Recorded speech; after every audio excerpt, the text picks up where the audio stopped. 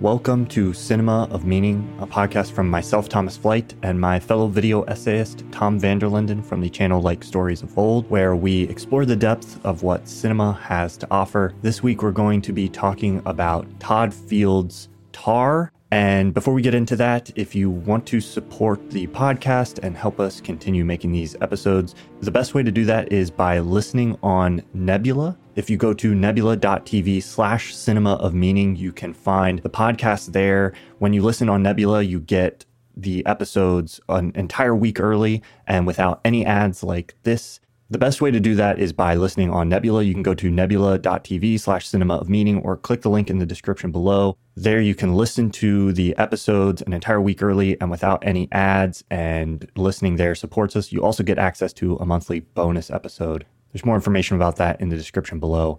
But Tom, let's get into Todd Field's Tar. This is a movie I watched back in December and was I had no expectations going into this, really. I just knew it was kind of a weird movie involving classical music and Cate Blanchett, and I was very intrigued, and it really surprised me. I don't know what I was expecting, but this movie was something completely different from whatever expectations I had going into it. And I was very intrigued and immediately wanted to watch it again because it's very dense. There's a lot of detail. I finally got to watch it a second time yesterday. I'm really interested to discuss it with you. But what's been your journey? Did you just watch this, and kind of what were your first impressions? It's kind of the same as yours. I watched it last year. I also included it in my best of the year video, where I described it as a Dostoevskian nightmare, basically. Yeah. Both because Dostoevsky is known for writing these really complicated and three-dimensional characters, and I felt like this character, Lydia Tarr, was one of the most well-realized characters of the last year. Like, I had to check as I was watching this movie, like, wait, is this a biography? Is this real? Yeah. Because she's so grounded in history, basically, in, not just the field we see her in as a conductor, but she's also mentioned as having won an Oscar. She's done ethnographic work or research in South America or somewhere, and there's so much detail that you get like a whole biography of this person, and that, I don't know, that's something that I felt was just so unique. And then the second part, like the nightmarish part, is because I felt like it kind of plays around with your sense of reality. At first glance, it feels like it's a very objectively filmed story. Like, you see Lydia Tarr, she's kind of going about her life, which is about to unravel because she's kind of this abusive person, or she's abused her position of power, and stuff is coming to light, and it's basically this cancellation story. That's what it's been described as a lot. But at the same time, there's this kind of gothic horror-ish element to it where she's seen having nightmares. There's kind of these, not necessarily visions, but she's hearing things that may or may not be there. There's she wakes up and there's the metronome ticking in the office, and then she blames her adopted daughter, but she says she wasn't there. So, what to believe, like what is reality, basically. I don't think that's the essence of the movie, to watch every scene and wonder, is this actually happening, or is this just going on in her head? Like with the final scene, or not the final scene, the sort of final comeuppance where she attacks the other conductor that takes her place towards the end. Like, is that something that really happens, or is that a vision of some kind? Or, you can question all these things, and I think the movie plants enough doubt in your mind to raise that question, but at the same time, I feel like that's not... It's more like what that is in service of. That's right. What fascinates me, the way kind of viewing this movie through a more subjective lens makes it more about Lydia's subconscious instead of her kind of objectively observed life. And that's something that I thought was fascinating, especially on the second viewing, because I also watched it again earlier today, actually. And if you really kind of assume that position, that kind of framework, then the movie for me really opens up into something more special. Yeah, yeah.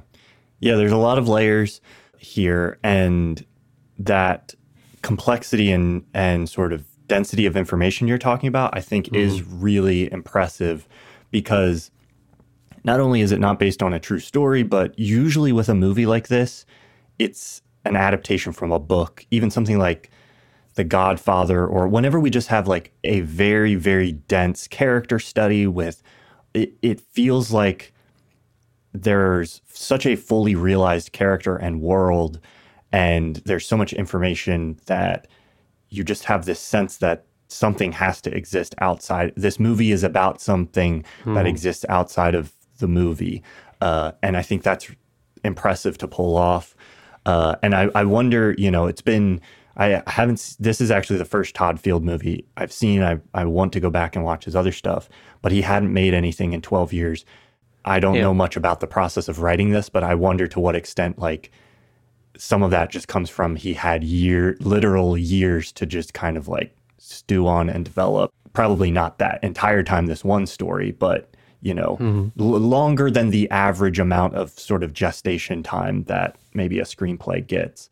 But it's got some impressive performances. And I think what you're saying as well, the sort of more fantastical elements, or not fantastical, but like kind of expressionistic, there's these weirder dreamlike elements, but they kind of sneak up on you because the style of the movie is very naturalistic for the most part.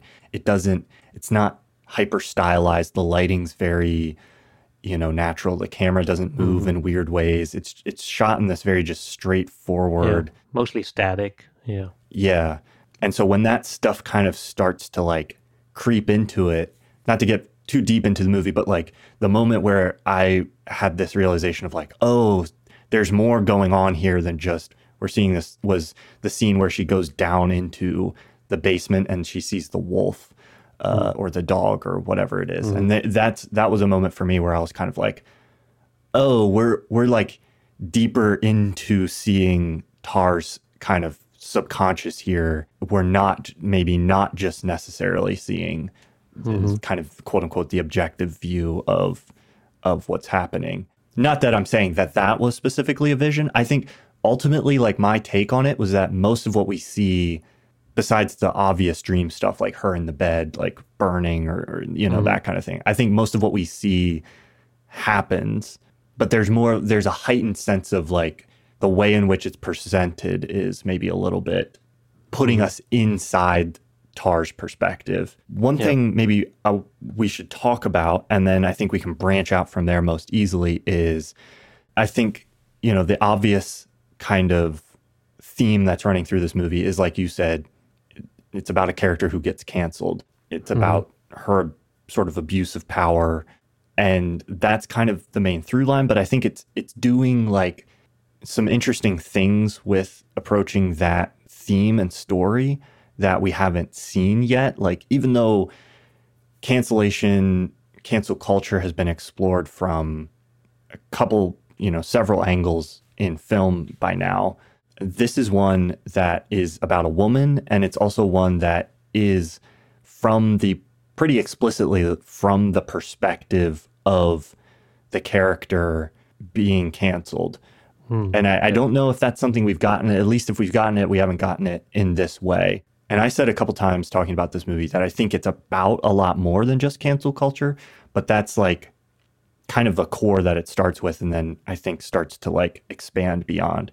So I don't know if we want to maybe start there and then we can move on, but what was your thoughts about how this was engaging with sort of like those topics and themes? Yeah, just to one more time bring it back to Dostoevsky, like it reminded me the most of his book Crime and Punishment, which is basically a similar type story where you have this character who is kind of arrogant and kind of self-righteous, and in that grandiosity he commits a murder, and then the rest of the novel is basically him trying to deal with that, both in the literal terms as he's kind of trying to evade the police that's zeroing in on him, but also like subconsciously as he's kind of unexpectedly, or to his own surprise, kind of being haunted by his own conscience. Yeah. Yeah. That's kind of for me the universal story beneath the cancellation part. The cancellation stuff that does feel like it's something that's very much from our time, but I feel like beneath there is just the more classical tragedy of someone who,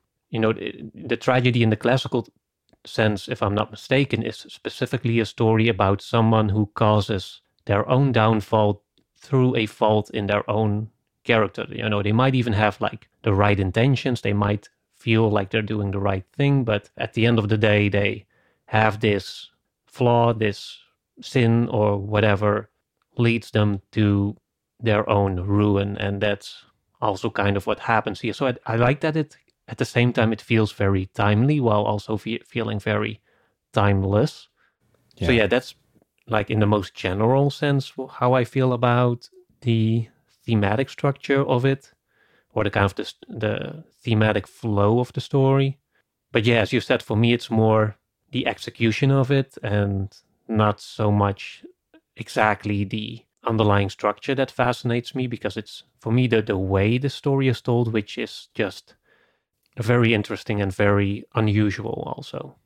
Because it kind of starts in this pretty radical, quietly radical way where you have this very long conversation that's basically about the main character. There's this long interview where I'm not sure how long it went on, maybe 10, 15 minutes, but even that in itself, just opening your 2.5 hour movie with your main character being interviewed about themselves, that breaks so many rules. It's in a really dense sort of way too, where there's a lot of like classical name dropping, classical music name dropping. They're talking about composers. There's some inside baseball. I noticed he very deftly in the writing does a good job of sort of balancing, like throwing out some stuff that probably your average viewer is just not going to understand unless you understand the world of classical music, or which I don't know that much about, if I'm being honest. So there's stuff that's coming at you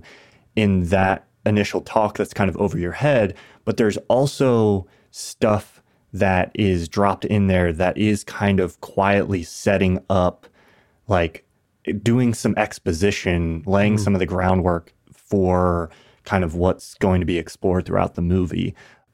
But then it also, that scene, I feel like we'll get to the ending later, but like that scene, you don't really understand, I think, what that scene is until you can kind of see the movie as a whole and understand kind of what it is in juxtaposition to where the movie's going. I think the other thing to say about the beginning is you talked about the haunting. There's an opening like sequence where we see a text message, which then ends up being the actual opening shot of the movie. That is the actual opening shot of the movie is this kind of like text message conversation over a video. We don't understand exactly what it is. The second time I watched it, it felt very peculiar to me because I on first viewing I assumed it was the assistant, but on the second viewing it feels more like this detached kind of observer that's judging from a distance. Because it's simultaneously like live streaming and commenting on what's happening, so it feels like it feels more like a sort of audience gaze, or like the kind of a specter that's haunting her. I think it's sort of a flash forward, and it's the celloist on the private jet, because if I'm getting my details correctly, I haven't confirmed this visually, but that opening shot where she's kind of zonked out in the private jet, there's that scene where she gets on the jet to go to New York. She's like, oh, there's one more. And then we find out that it's the celloist when she arrives in New York. She's wearing like the same outfit in both of those. And then at the like book reading that she's in New York for with the celloist, we find out that at the book reading, the celloist is also doing the same thing. It's a little bit confusing because we see the assistant doing the same thing on their first trip to New York, where she stays in that suite with the piano, and the assistant, whose name is escaping me, played by Francesca. Nomi. Yeah, Francesca. We see her doing that same thing with the piano, and there's some room that she's staying in. She's like, she thinks she's being ironic. So I don't know if they're messaging each other, if they're just doing the same thing, if there's some kind of just like mirroring there between them. But I think that first shot is one from the celloist, and it's just a flash forward. Yeah, because I like that it establishes.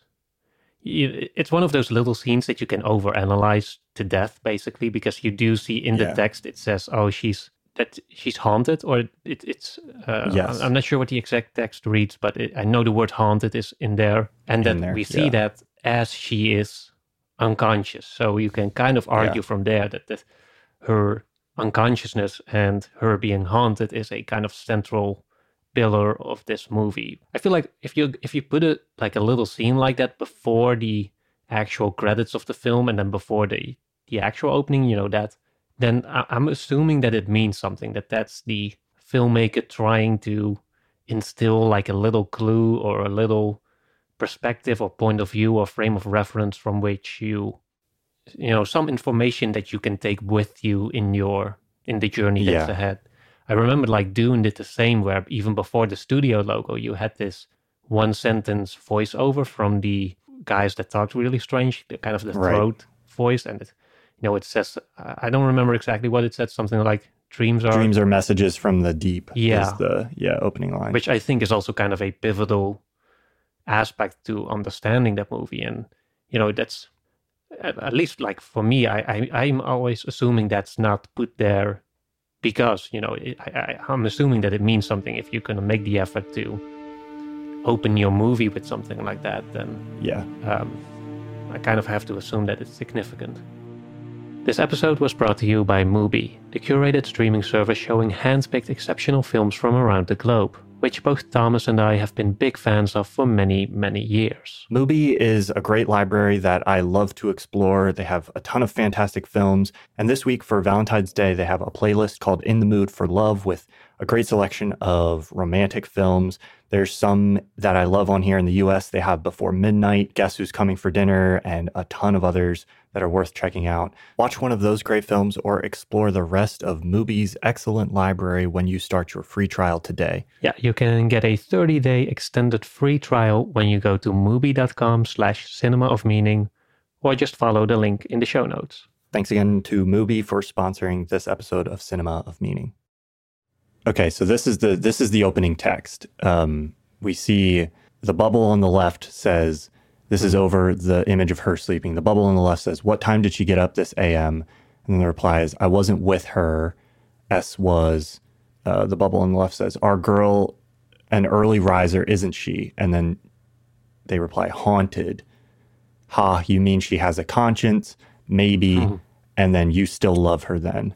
And I can't quite work out who the two people are, because the you still love her then line, it seems like would be directed at Francesca, because it does not seem like the celloist is in. This is getting into the weeds of the movie pretty quickly. So maybe we should back it up. But anyway, I think like the key to that is the haunted line and kind of this question of like somebody is with her, observing her. Yeah. And like there's this question of like them grappling with their love for her in spite of kind of this sort of also critical eye.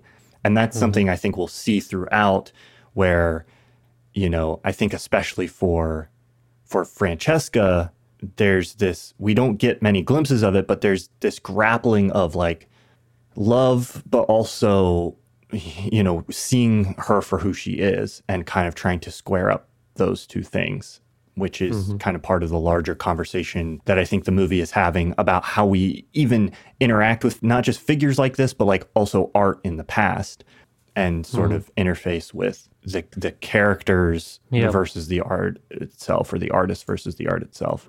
But the haunting theme, I think, is pretty clear, to the point where there's even, I don't know if you saw it, I didn't catch it the first time, but there's a scene where we actually see like a ghost or some kind of figure in the apartment where she goes to compose.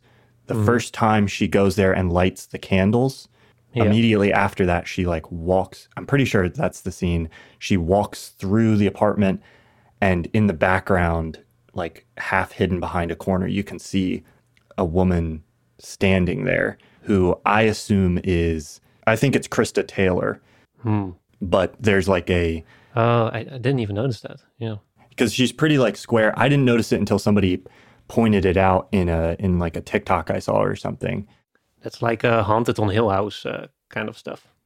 Did you see that show? I've seen like a couple episodes. I haven't seen the whole thing. But that ghost is back there, and then she starts composing, and then she like thinks she like feels something or sees something, and she does that like brushing thing. So anyway, the haunting part is even kind of literally conveyed to some extent in the movie, even if it isn't literal. Maybe that's part of we're seeing kind of her subjective experience to some extent. It's not a literal ghost, Yeah. Anyway, we're kind of in the nitty-gritty weeds of the movie, so maybe we should.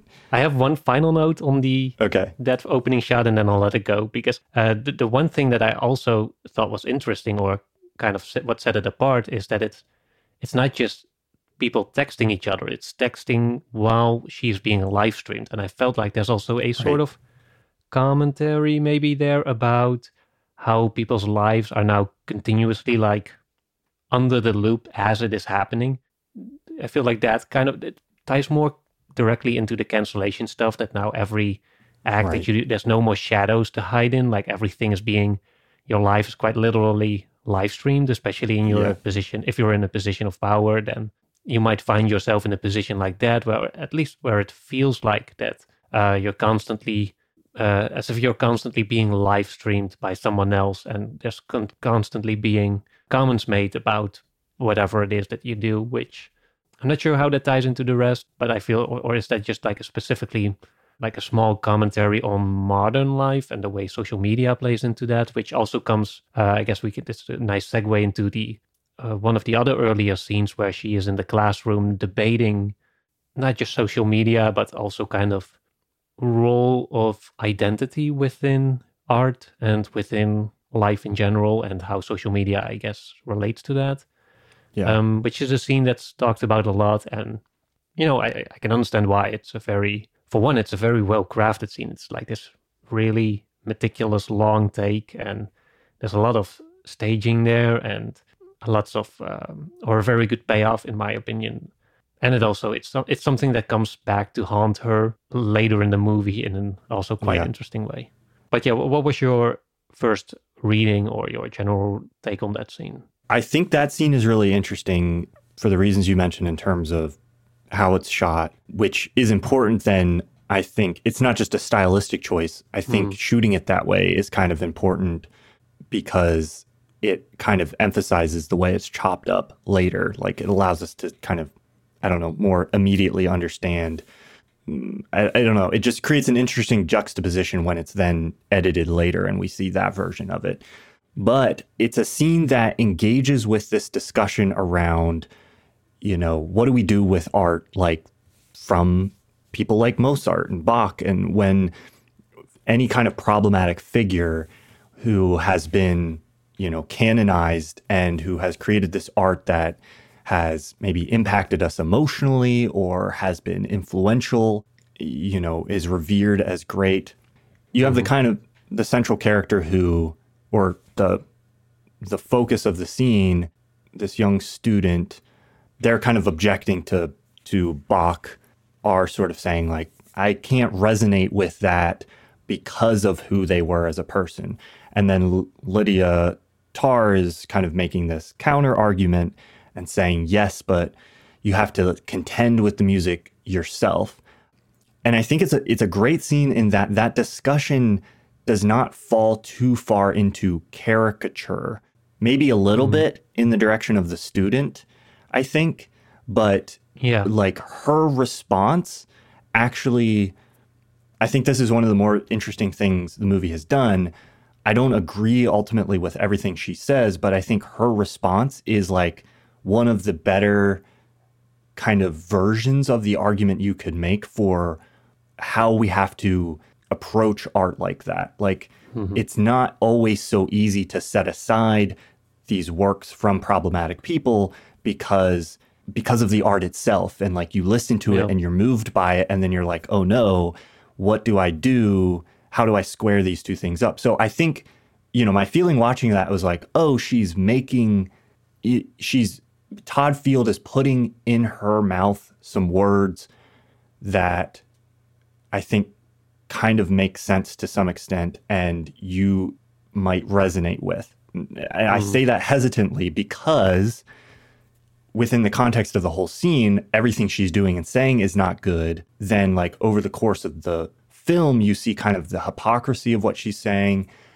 I think the film as a whole kind of is making like a counter argument to what she's saying.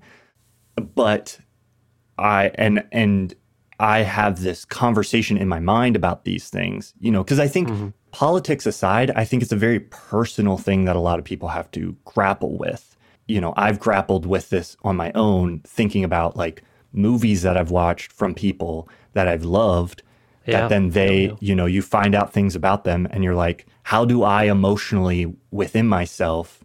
Obviously, it's horrible, the things that happened in these cases. You find out about it and you feel terrible for the actual circumstances and the victims.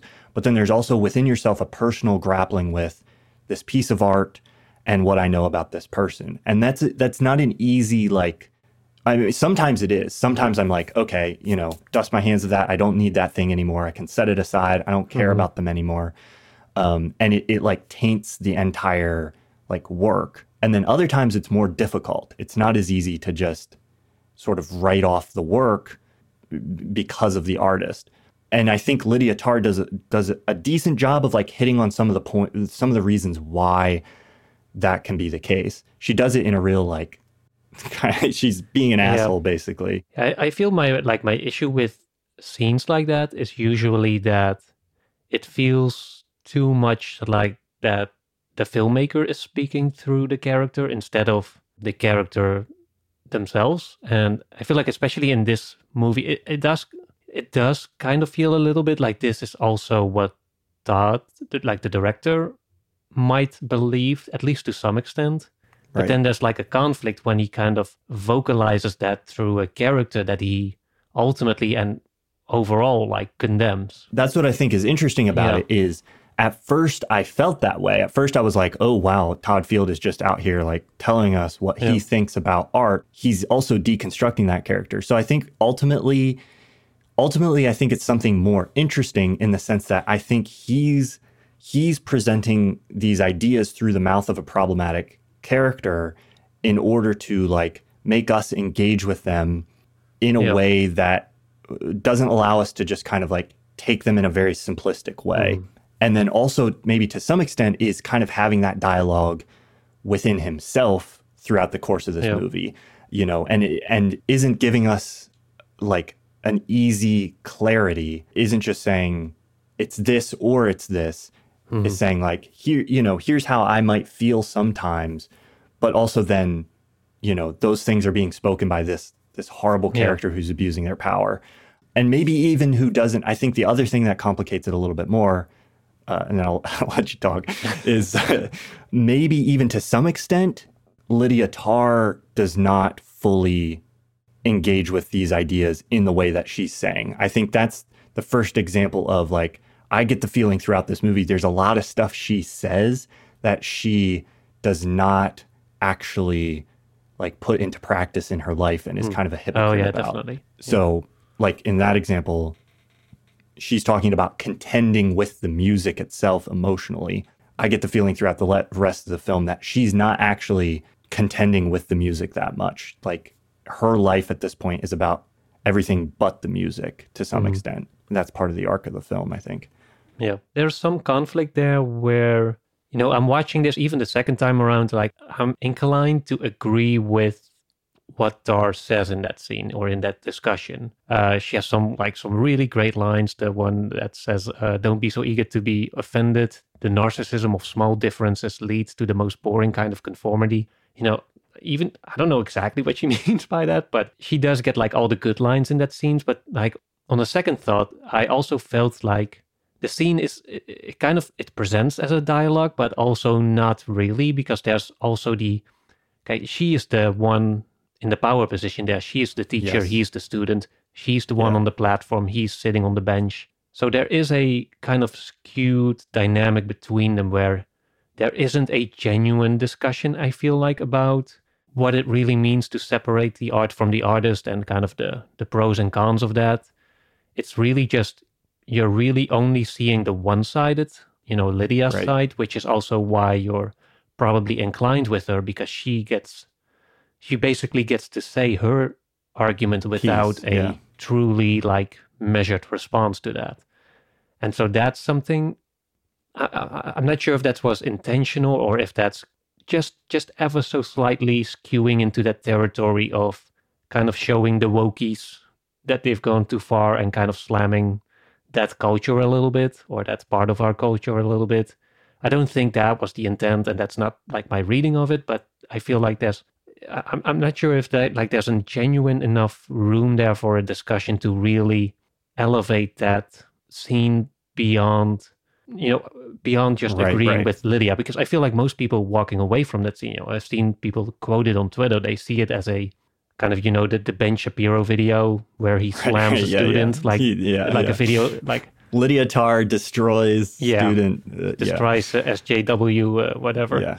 So I'm not sure if that, it's kind of the conflict that I always have with movies that try to portray something that they ultimately condemn, but then there's always that sequence early on where they kind of want to show the appeal of it as well, and then that part might be just a little bit too appealing, where the clarity becomes a little bit muddy about, is this a critique or is this an endorsement, or am I supposed to agree with this, or am I supposed to question why I agree with this, or maybe I'm not even supposed to agree with it at all. Maybe it's, that there's a lot of layers there, which for me kind of complicated, but none of this is to detract from the movie. I still think it's a fascinating scene, but I'm just interested in kind of exploring the true feelings that this kind of writing invokes, and how you kind of, what it means to put characters in different power dynamics to each other, in different hierarchies or different forms of platforms, and then what that means for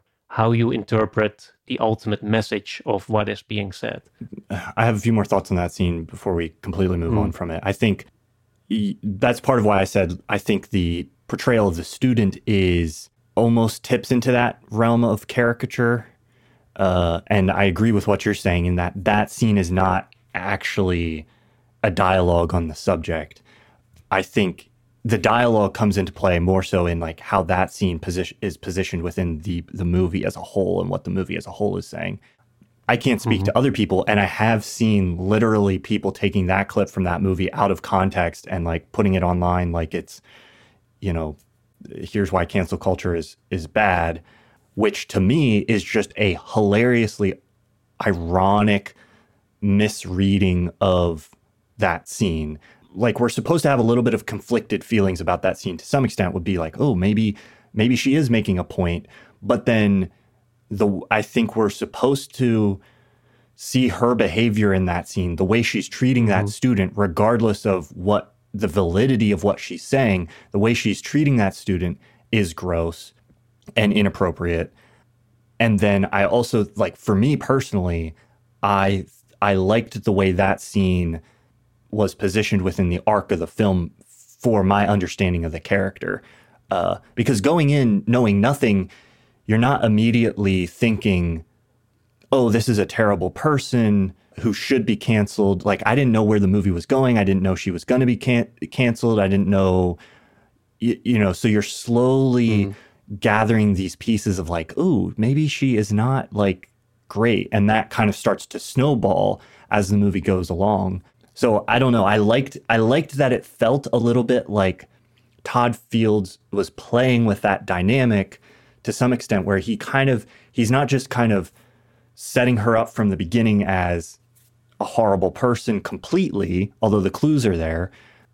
He wants to kind of lure you into like wanting to respect her on some level, and then he's cutting that down later, which to me is like a more interesting way of engaging with like what cancellation can actually feel like sometimes from the audience perspective, where it's like, a lot of times it's like, oh, there's this person out in the world who does work, and if you're interested in their world, you might engage with that work and appreciate it and maybe even respect it. And then you have to contend with who that person actually is. And I think this movie is kind of doing that same thing. Like the New Yorker opening interview too is a good example of that, where it's like it's kind of setting you up to sort of like trick you into being like, "Ooh, wow, she's kind of thoughtful and has some things to say," and then like it's cutting that and slowly disintegrating that, which I appreciated. Maybe, you know, people's experience is going to be different based on how they perceive things, and that's a messy maneuver to try to like to pull off. It's a complicated. Yeah. It has me thinking about that opening shot again, where the text says, like, "Do you still love her?" And I'm kind of wondering to what extent it's also directed at the audience, because it's kind of this POV shot, and so you're the one who's receiving the text in a way, and you're the one who's watching this movie in real time, or at least in the movie's real time. One last thing I'll say about that scene, I got this sense, especially watching it the second time, because the second time watching this movie, I will say, is a very different experience, or at least it was for me, because I knew nothing the first time going in. But then you read a lot of it differently, knowing kind of who she is as a person, I think, the first time around. So there's stuff in her behavior at the beginning of the movie, the second time watching it, where I was like, oh, I should have picked up on the fact that she's not a good person a lot faster. But I think I kind of like was giving her the benefit of the doubt the first time I was watching it longer. In that scene, I think one of the interesting things is later on, it gets chopped up, edited, and put on social media. That's part of her, quote unquote, her cancellation. And when that happens, she's taken completely out of context. Like that video, like misconstrues what she's saying. It makes it seem like she is saying really racist things directly to the student, and being like sexually inappropriate, which she wasn't really doing. Like it is genuinely twisting her words, but we were there in a sense and had this more objective view. And I think one of the interesting things is like, it's true that she was taken out of context, but for me watching it and seeing the full version of that scene, it also feels true to me that she's using her power in an inappropriate way and being gross anyway. So it's like, I think that's an interesting commentary on how sometimes things can get twisted out of context. You know, that might even allow sometimes the person who's being canceled to be like, oh, well, you took what I was saying out of context. But that can be true. And it can also be true that they were being inappropriate and abusing their power anyway. Yeah, just to add to that, I think one thing that is also, I'm just thinking of this now, so I'm kind of walking through it as I'm talking about it. But the thing about that clip is that it's kind of this chopped up version. And as you said, it's taken out of context. But at the same time, I wonder to what extent the movie is also a sort of chopped up version of a larger context that we're missing. Like we're basically watching that. If the whole movie is basically that clip at the end, there's a lot of stuff that we weren't there for. Like there's her whole sexual impropriety. What's that word? Impropriety. Yes, that's. There's this scene at the very beginning where there's these albums on the floor, and she's kind of, her foot touches the one of Francesca, I think.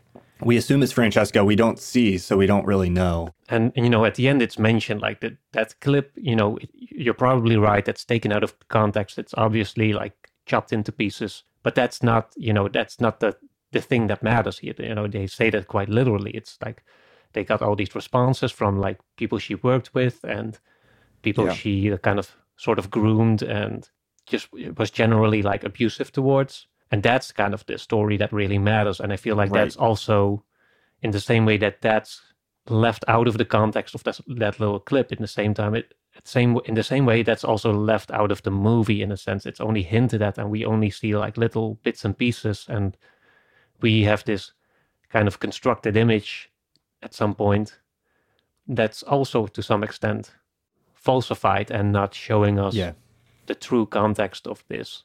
At least if you're watching the first time and you're kind of, as you said, you don't know necessarily that this is going to be a cancellation story. Right. That doesn't happen until, I think, right up until that point where it she's seen having, you can kind of guess she's having an affair, and there's the little hints that she kind of like put that former student of hers on like blacklisted. blacklisted, Yeah, yes, yeah. which led to her suicide eventually. You do get hints that she's not a great person, but at the same time, you're still not grasping the full context, I think, of her. Yeah. This being like just a few incidents of like a larger pattern Right. that is what is eventually like causing her comeuppance at the end. You do, I think, the most powerful argument against her that the movie gives you is as it goes along, you start to just gain a sense of all the tiny manipulations of her power that she uses. Like there's the way she takes her wife's pills and then, comes back and lies about it. The way she confronts the bully of her child. Those are the more like explicit examples, but then there are also these smaller moments of manipulation. The movie doesn't necessarily like point a big red arrow towards. You just kind of have to see her like, because nobody's talking about it. And I think this is one of the more interesting things about the structure of the movie is like, there aren't open conversations where the characters are debating, oh, did she do this thing? Was it bad or was it good? Like very often. I mean, there's that one scene in the boardroom. We get a few little snippets here and there, but for the most part, like her character is left up to our judgment and seeing kind of these little moments of, oh, she lied about that. Oh, she's skirting around this system that's put in place to keep her from like making a biased judgment. She's constantly trying to like weasel her way around sort of the democracy that's supposed to be in place of the orchestra. So there's all these little tiny things, and it's like no one thing that you could point to and be like, oh, that's this horrific, terrible thing. But as it builds up over time, you get a sense of just the way in which she personally interacts with her power and that kind of thing. Yeah. One question I wanted to ask you was, because you mentioned about that scene at Juilliard, how it kind of, she's the one getting to do the talking. It's kind of from her perspective. I think you could expand that question out to the movie as a whole. What do you think we gain from this story being told, or why tell this story sort of like from Tar's subjective perspective versus the victim or something like that? I'm not sure if there's a real benefit to seeing her perspective specifically for the purpose of displaying the kind of abusive power dynamic that she engages in, or the kind of abusive behavior in general. I guess maybe that it does show, especially in hindsight, like it shows a lot of little red flags and you can kind of see like just like hints at then what might even be more obscured if you're seeing it from other persons, like the person who's on the other end of it. Like, let's say if this movie was from the perspective of her partner, then, we would even be more oblivious probably about what is really going on with her character. But now, as you said, we see the little manipulations. We see that she kind of sneaks away the little pills, and makes all these little white lies, or, they seem like little lies, but, they stack up over time, and it feels more like this pattern where she's constantly manipulating. But aside from that, I think the most interesting part about seeing her perspective is that you can see the struggle with conscience, and that it kind of, it does humanize her a little bit, which I'm not sure if that's, a lot of people who have been on the other end of a abusive partner or boss or whatever would be.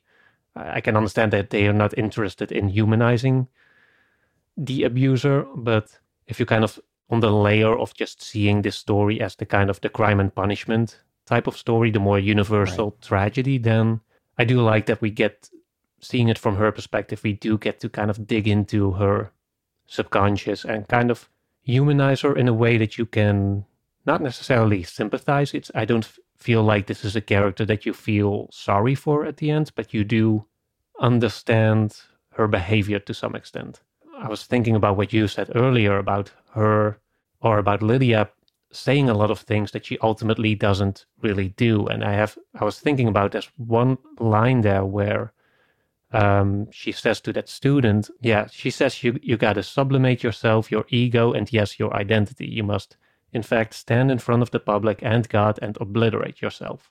That's a huge part of what had me agreeing with her in that speech. But then I was thinking about it, and it feels like, as you said, that's not what she does at all. It feels like from the beginning we're seeing Tar, the brand, the composer, the Oscar winner, the Emmy winner, the other winners of all kinds of awards, and she's constantly like busy with her legacy, her grand series of not compositions but performances, and the way the little manipulations where she's kind of constantly trying to bend the world to her own perceived reality instead of doing the opposite, which would be to actually obliterate yourself and to actually humiliate yourself in front of other people, which I feel like that's the reason she causes her downfall, specifically because she doesn't do that. She's such a hypocrite in that sense, where she's kind of preaching this ethos of it's about the music, not the people.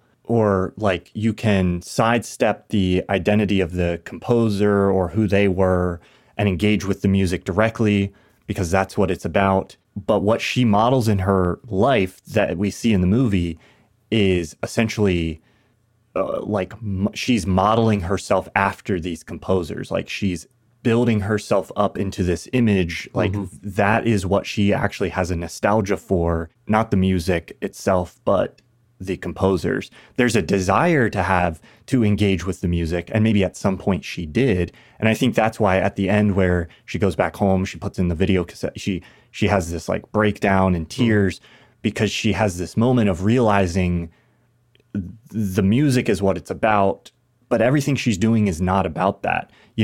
That moment where she comes in and like tackles the replacement guest composer. She does it at exactly this specific time. She like times it to happen at this crescendo that kind of connects to, at the beginning, she's talking about, I have this impeccable sense of timing where she's portraying herself almost like a god who just knows, it's not this thing I'm discovering. It's I know exactly when it's going to happen. She's speaking in these terms of like, I'm this god. And I think in doing that act in that specific way, in this timing with this music where she's tackling the composer, with everything she's doing, not with what she's saying, but with everything she's doing, she's saying, the music is divine and I'm the music. And she's like putting herself in this place of like, just being God. There's also that little moment where she takes the photo for her album cover, and then she looks at a couple and then she sees like, oh, let's try something a little less considerate. And then it's an exact copy of someone else.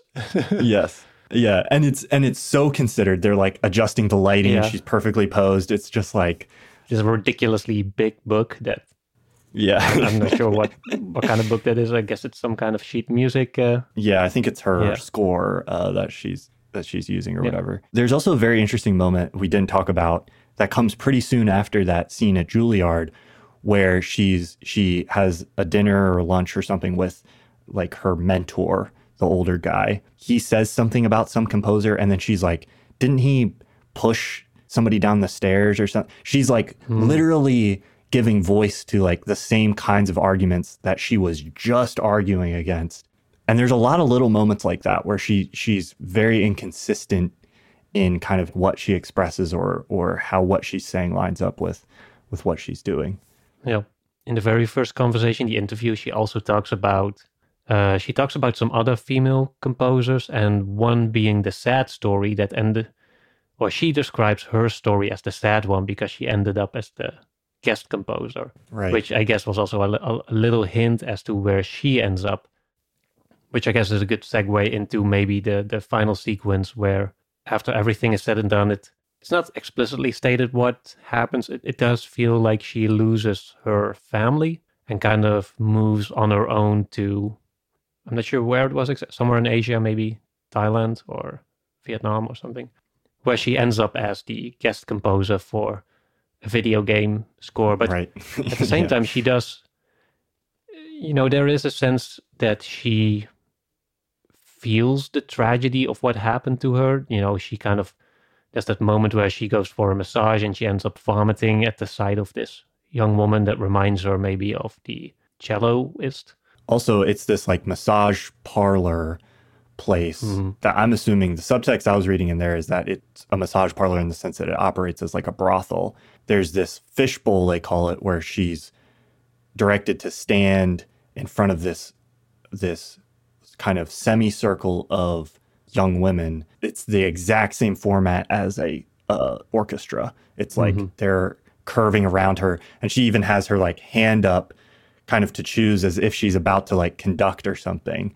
Yeah. And then this one girl who looks up that you mentioned kind of looks like the cellist and is almost in the same spot that the cellist sits in. So there's like a reflection of that. I was just going to say, do you think at that moment she's kind of recognizing what she's been doing, sort of the way she's been using this like position of power that she has for her own like sexual gratification? I think it's deliberately left a little bit ambiguous.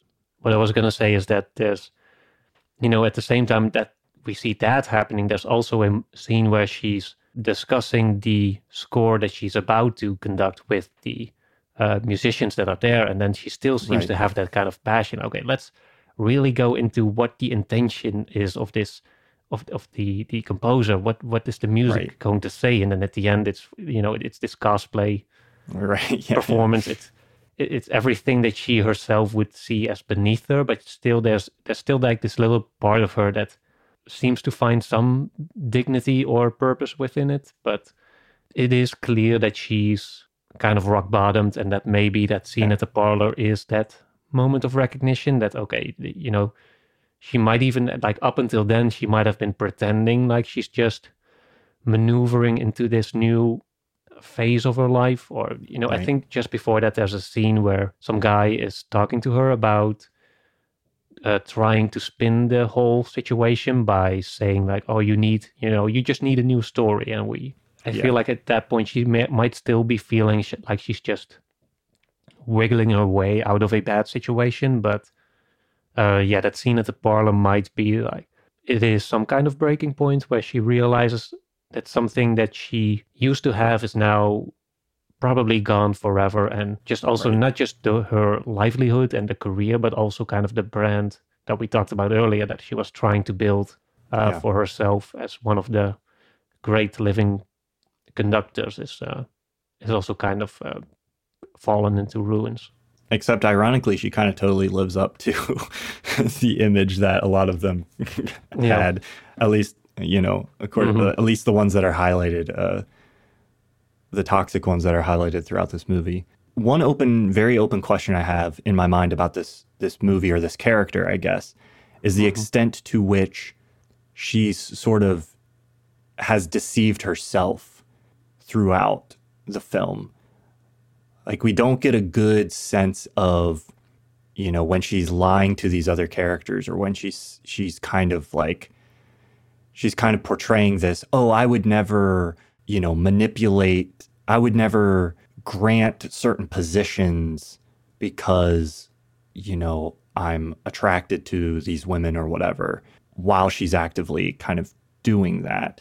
And it's unclear to me if she really actually recognizes what she's doing, or if she's sort of deceived herself, thinks that she is, she is in the right.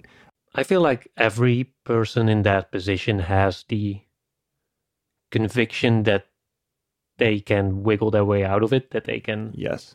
It's not necessarily that they feel righteous, or that they are deliberately like aware of, okay, I did something wrong, but I'm now actively covering it up. I feel like it's just people who do live in this kind of state of denial where, if I just delete all these emails that incriminate me, then the whole thing will probably go away. That kind of attitude that she demonstrates throughout the most part of this movie. So I'm not sure how to describe that. It's a kind of, there's denial there, I think, maybe some level of deliberate or willful ignorance. But I don't think those people would see themselves as being actively malevolent. They might. Right. That's me thinking of the discussion that we had a while back on Barbarian, where, you know, people in like those kinds of abusive people would often see, you know, they always try to spin the story as I'm the good guy or I'm the good person, but Right. you know, but something, you know, there's either this. Something was misconstrued or something was taken out of context, you know, but maybe I crossed the line here, but now I've learned, now I'm better. Like, I don't think there's ever any true doubt in the hearts of these people. And I think that's true for most people, that they are deep down like a bad person. Like, I don't think there's many people who would say that about themselves. I feel like everyone wants to believe that they are innately good, or at least, you know, even if they did wrongs, you know, they still like to believe like, oh, I've taken a wrong turn, but I'm trying to be better, you know, something like that. Or they have some kind of exception, like it's in service of, like, I think about like the situation in this movie with the celloist. It's like they do these, she subtly manipulates things so that the celloist gets to audition, and then it's like, the celloist was the better audition. So like you could see how from her perspective, she would be like, well, you can always kind of justify what you're doing. And then she also while the celloist is like, while she's putting the celloist in this position pretty explicitly because she wants, you know, is trying to at least get the attention of or affection of this celloist, she's simultaneously not giving Francesca the assistant conductor position. So you can see how kind of maybe in her own mind, she was like, well, I'm not granting sexual favors because look, I did this. I didn't give her that job. If I was that kind of person, I would have done that. You know, it's just like people have the ability to do that kind of like post hoc reasoning. But I think you're right that most people try to maintain this sense of like, oh yes, I am good. I am justified, or that was just a little mistake or something like that. I feel that might also be why so many of those people fall into kind of this state of victimhood whenever shit hits the fan, so to say. Because that's what the first time like Lydia was confronted with suicide of the other conductor or woman, she immediately goes on the defensive, like, oh, she wasn't right in her head. She was trolling me online. She was sending me weird gifts. And, you know, she was all but saying, like, this was her own fault. You know, I'm actually, like, the one who was the victim in this situation. I think that is the interesting thing about telling the story from the perspective of the person in power, you know. And I think it's good to be sensitive towards what doing that can mean. I think if you're going to do that, you have to be careful. And I can see why people on the other side of that experience might find that offensive or harmful. But I also think it's really valuable to kind of examine, especially in this way where it's really well laid out and nuanced enough, how these characters get themselves into those situations and how kind of the environment around them and the institution itself kind of enables it in a certain way, and that how these structures of power work, and not being naive to the ways in which those same dynamics can play out in our own lives, even if we think, oh, I'm never somebody who's going to be the head of an orchestra and be, you know, doing this terrible stuff. I'll never be canceled. It's like these same dynamics can play out on a much smaller level within ourselves, wherever we have power or something like that. And I think seeing how that happens for another person can be a powerful way to kind of reflect on how our own relationship to those people and our own power. Thank you all for listening. If you enjoyed this episode and you want to help us keep the podcast going, be sure to follow us on our creator-owned streaming service, Nebula. Cinema of Meaning is a Nebula original, which means that every episode comes out an entire week early. So right now, if you're listening to this in the public feed, you can already listened to the next episode of the show ad-free on Nebula. On Nebula, you'll also get access to our monthly bonus episode. We've talked about Damien Chazelle's Babylon, Avatar: The Way of Water, All Quiet on the Western Front, and a bunch of other great films. Those episodes are only available on Nebula. When you listen on Nebula, you get even a little private RSS feed that you can plug into your podcast player so you can listen the way you normally listen to podcasts with the Nebula feed. Check that out. The information, it can be found in the description below or by going to nebula.tv/cinema of meaning. And we'll talk to you next time.